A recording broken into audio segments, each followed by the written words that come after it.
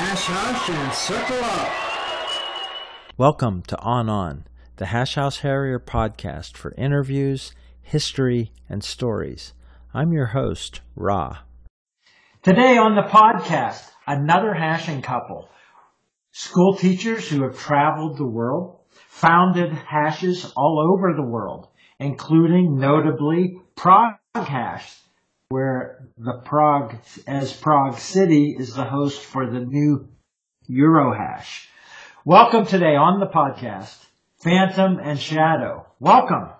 Thank you. Good to talk to you guys. Good to hear your voice. Let's get everybody to learn your background one at a time. Tell us when and where and how you started hashing. Well, we started hashing in Rumbai, which is in the middle of Sumatra, Indonesia. A friend of ours went to Balikpapan on some work assignment, and he came back all excited because he'd had this new activity. And he was going to try it there in Rumbai, and that was the Hash House Harriers. When was that? That would be 1971. About 50 years ago. Yes. To your hash names, Phantom and Shadow, where did these hash names come from? Those came from Rumbai. We first had hash names. We didn't have women as part of our group. So I was Phantom, based, I think, on the fact that I had lost a lot of pounds. So I was a mere shadow of myself. Because it was such a sexist organization. She was named Phantom S. It took a year or so before they grew up and thought women should have non-sexist names that, didn't reflect their husband's name. So she then became Shadow. Let's hear you, Shadow. How did you get your hash name? I was very much against this Phantom S situation, and yet they wanted us to be connected, Phantom and me, and because he was the Phantom, then I just sort of became his Shadow, which was still probably a little sexist, but never mind, that worked out fine, and I've been Shadow ever since. The interesting thing about the Rumbai hash was women were not allowed. We were expected to do the afters. So we would have to provide the snacks and the beer and only once a month, Terry. No, but we were not allowed to participate. Then finally, we had enough women who objected to that, and they finally agreed, okay, well, we'll let you run with us once a month. Yeah, once the men got horny enough to have to respect their wife. Once a month we were allowed to actually join the men. And I don't think they ever changed that while we were there. I'm sure they have by now, but I'm not sure that they ever changed it when we were there. I doubt there's a hash there now. Well, it might not even be a hash there, true, I'm sure. And then we just sort of traveled around, and we found there was lots of places that had hash. And so, we could go to Singapore, or we could go to Malaysia, and we would just visit and join in on other groups. Well, in those days, Singapore, I think, had 4 hashes. I'm sure it's much more than that now. But from Rumbai, we went to, I think, 3 interhashes. We went to one in KL. We went to one in Jakarta. From where we were in Sumatra, going to KL or Singapore or Jakarta, it was like a 1-hour flight, so it was very easy to squeeze in. But one thing that's notable is the hashes that you founded. The first one that we founded was in Prague. We were there for 3 years. Prague was 84 to 87. Let's talk about Prague. So you got to Prague, and that was the first hash you ever started. What traditions did you bring from Asia when you started the Prague hash? What was the early Prague hash like? It was pretty small, but very international, because most of the people that were able to join a club like that had to be somebody with diplomatic coverage. We had one Czech, but she had a New Zealand passport, or otherwise she wouldn't have been able to be there. So we were all foreigners. Live hair trails, dead hair. Did you say before? Did you have any live hairs? Very seldom, because you had to really gauge where you were. And I remember one time I was setting a hash. I ran out of flour, so I had to go back home. And fortunately, I was close to home. I went back to where my last marks had been, parked right on top of my last mark was the VB, which was like the local police who were known to be not nice. In fact, the kids at school said, VB, that means very bad, very bad. So I thought, oh my God, they've caught up with us. Obviously, they were probably just some who were having a beer themselves. In Prague, we always did kind of have that dread that somebody was going to knock on our shoulder and say, what are you doing here? We didn't often have a circle as such. Hmm. We would tend to go to somebody's house, and that was because there was that threat of the police coming by. There were spies around that would report you, so we had to be a little bit on the careful side as to what. Wow. Yeah, in those days, our neighbors were allowed to say good morning to us, but if they ever said anything more than that, they were supposed to report themselves. Wow. It was a very, very restrictive community. That hash has survived to this day. Did you ever have circles there at the people's houses or down? Oh, yeah. Oh, yes. We always had a circle in some situation.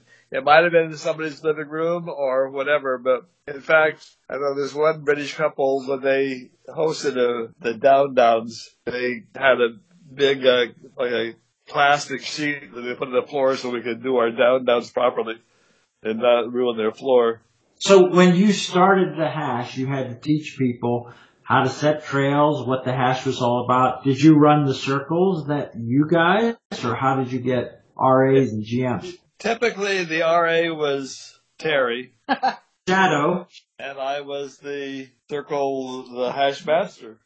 What was one of the craziest experiences that you had with Prague hash? We inadvertently set the trail through a minefield. Oh my God. Yeah. That is brilliant. Now, There were lots of signs warning us, except the signs were all in Czech. So, we thought, well, wonder what that is. So we did set the trail. We had scouted the trail, Terry and I, and then we set the trail. On the run itself was that one gal who had the New Zealand passport, but she was Czech. So she got there and saw the sign, and the good old VB were investigating, and so she explained what we were doing, and they said, okay, you have to go that way around this area, because it's very dangerous. And we were at the end of the trail, just waiting for the people to arrive. We thought, what in the world is keeping them so long? On that particular run, our founder from Mumbai, he and his wife were visiting, so they were on that run too. We thought, we could have all been blown to bits. wow. But we weren't. Prague in those days, of course, was pretty restrictive. Somebody planned a hash called the Great Black Beer Chase, because there were a few pubs that served black beer as opposed to the standard beer. One of them, Terry and I really frequented, if we ever drank. And it was just off of Wenceslaus Square. The arrangement was that when you went by one of these black beer establishments, there would be some kind of a symbol there, and you could go in and have a black beer, which would be covered by the hairs later. We knew of a place that we went pretty frequently that served black beer, and it was pretty much, we thought, on the route. So we and about a half a dozen others went in and ordered our black beer and drank it and started to leave, and they said, excuse me, you cannot leave without paying. Well, it turned out it was not one of the designated stops. We were all running in shorts and T-shirts and didn't have any money on us. And in Prague, you didn't put things off that way. I mean, they wanted cash because the waiters would be held personally accountable. So finally, one of the hashers said, okay, how about if I leave my camera here, and then I can come back later and negotiate. And that worked. But here we were so proud we knew this was the right pub, and we made lots of noise probably, and then all of a sudden we thought, we're in deep kimchi, but in a country that at that time was not into laughing very much. So that was not the first pub that you stopped in on that day, right? How did you guess that? Because you stopped being concerned if there was actually a symbol in the window, I guess. And We thought we saw something, and it was probably just litter or something. Who knows? Because litter was not uncommon. Oh. Well, then we went back to Indonesia. We went to Surabaya, which had a big, very active hash. And then we went to spend our only year in the States. And there was, in fact, a hash in Puget Sound, Washington, which was very small and very struggling, but we had some very good times there. No, then we went to Egypt, which has had a huge hash. And then from Egypt, we went to Bangladesh. Tell me the details of the oldest hash in the world.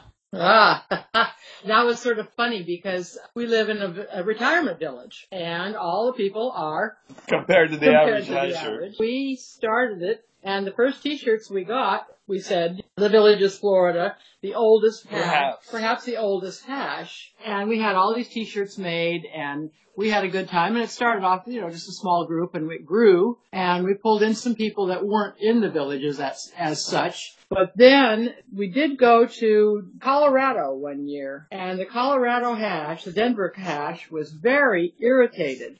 They were not happy because we claimed, that we were the oldest. You're only wrong in which hash it was. Okay, what was the hash? Washington, D.C. And we finally had to explain, no, we're not the oldest in years, except for our bodies. The inner hash, Chiang Mai, you brought me into the circle to explain the saying on the back of the shirt. So in the Villages, Florida retirement community, you found a hash called Golden Hash House Harriers with all retirees.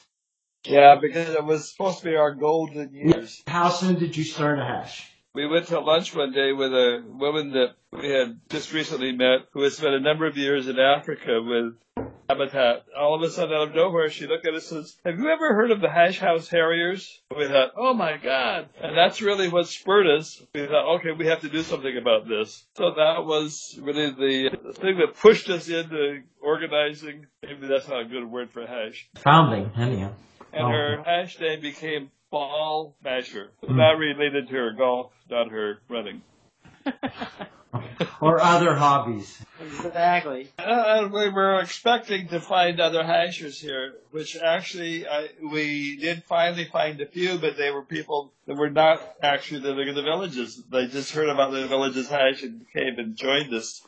We had probably upwards of 40 or 50 people at one time. I know that there was someone from Dhaka who came and hashed at the villages. Ringmaster, right? Right. Yeah.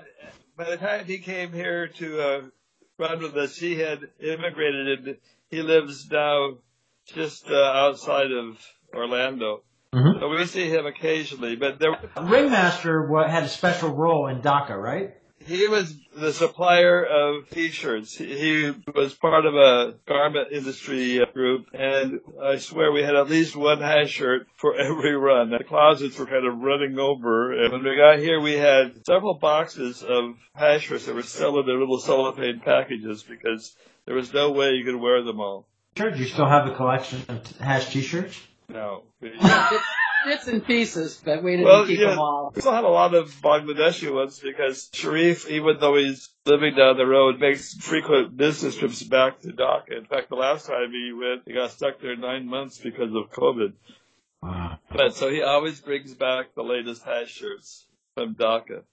All these 50 years has kept you going. What do you enjoy about hashing? I think I enjoyed setting trails more than I enjoyed running trails, but I did enjoy both. Setting trails, especially in Indonesia, we were literally jungle bashing to set trails. We set trails with toilet paper because generally it rains a lot and the toilet paper disappears. You don't feel guilty for littering the jungle, which in those days it was jungle. That's gone now.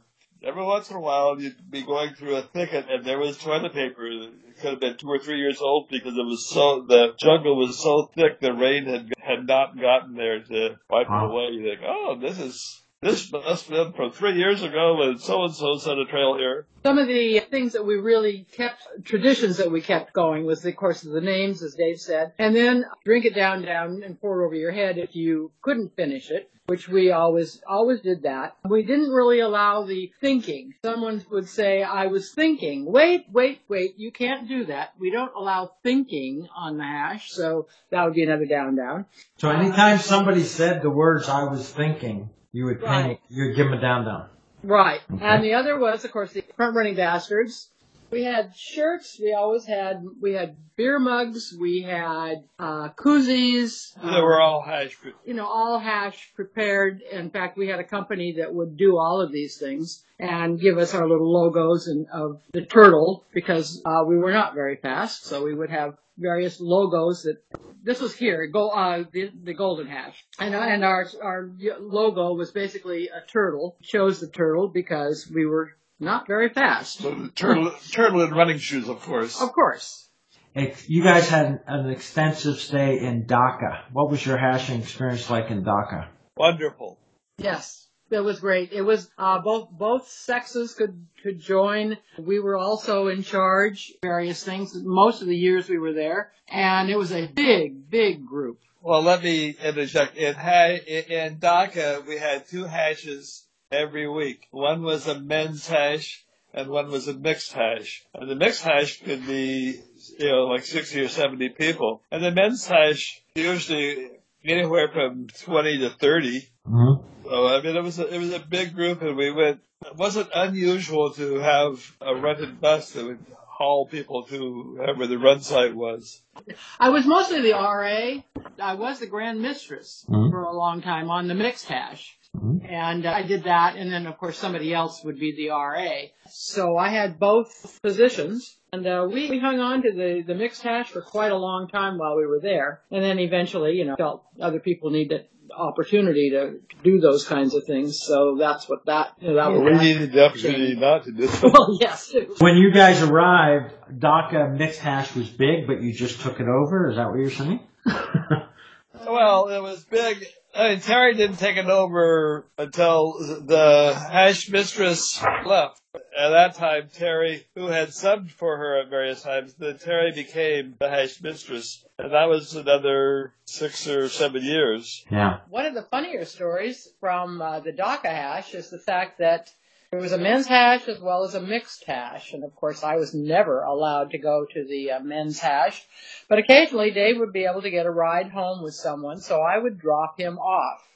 Well, the minute they would see me pulling in, they would start shouting, "No bumpies! No bumpies! Bumpies are not allowed!" I guess I was a bumpy. Just look at your T-shirt. You can see the bumps. The bumps, there they are. Yeah, the bumps up just below the shoulders.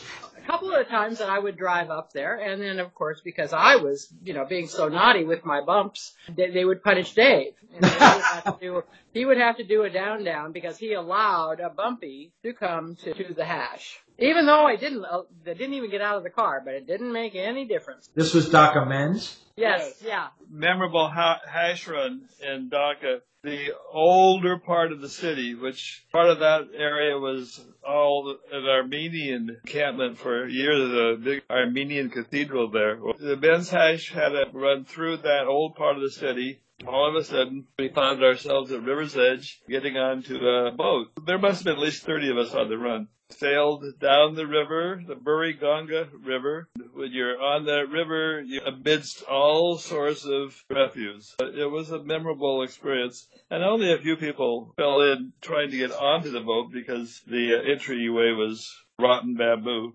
So you had a significant stop. We hashed together in Cairo. How did you find hashing in Cairo? Wonderful. Oh, yeah. We loved that. In Cairo, historical sites as well as everything else was just always so amazing. And actually, we were in Bangladesh. We went back to Cairo for a convention, and I ran on that hash that went under the Suez Canal. Right, yeah. What a thought that is. I think back to that and think, oh my God, how did they ever allow us to do that? Yes, there was an engineer who worked on the irrigation tunnels, and he got unofficially permission for us to run through them before they flooded them. That was fantastic. Yeah, that's... Yeah, I would have loved to have done that one. Yeah, Terry missed that because she was Educators Convention and Terry was doing a presentation at the very same time as the hash. So I got to go and she got to not go.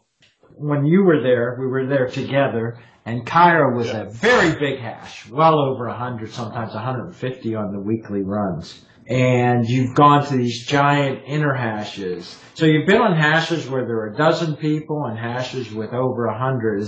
What's the best size for a club for you when you're hashing? That's a tough call. I know. One of the things about Cairo, we had enough people. A couple of times we had a chartered air flight to Abu Simbel, because Sherry and I were hares at Abu Simbel, and the aircraft landed. Everybody got off. We were given like a 30-minute. We had already scouted it out. We had about a 30-minute head start to put down the trail. The trail ended. We all went back to the airport and flew back to, I think, to Luxor. Yeah, we were in Luxor for the weekend. That's right. We hashed around the Valley of the Kings We did. And in Luxor, Andy Camp, a.k.a. Cheap Date, and I haired a run. Talk about stupid. We thought we were very clever because, of course, the run was all on nice light-colored sand. So we set the run with red lentils. Well, by the time the runners got there, all the housewives had been out there and they'd scooped up the red lentils. Yeah. Their dinner.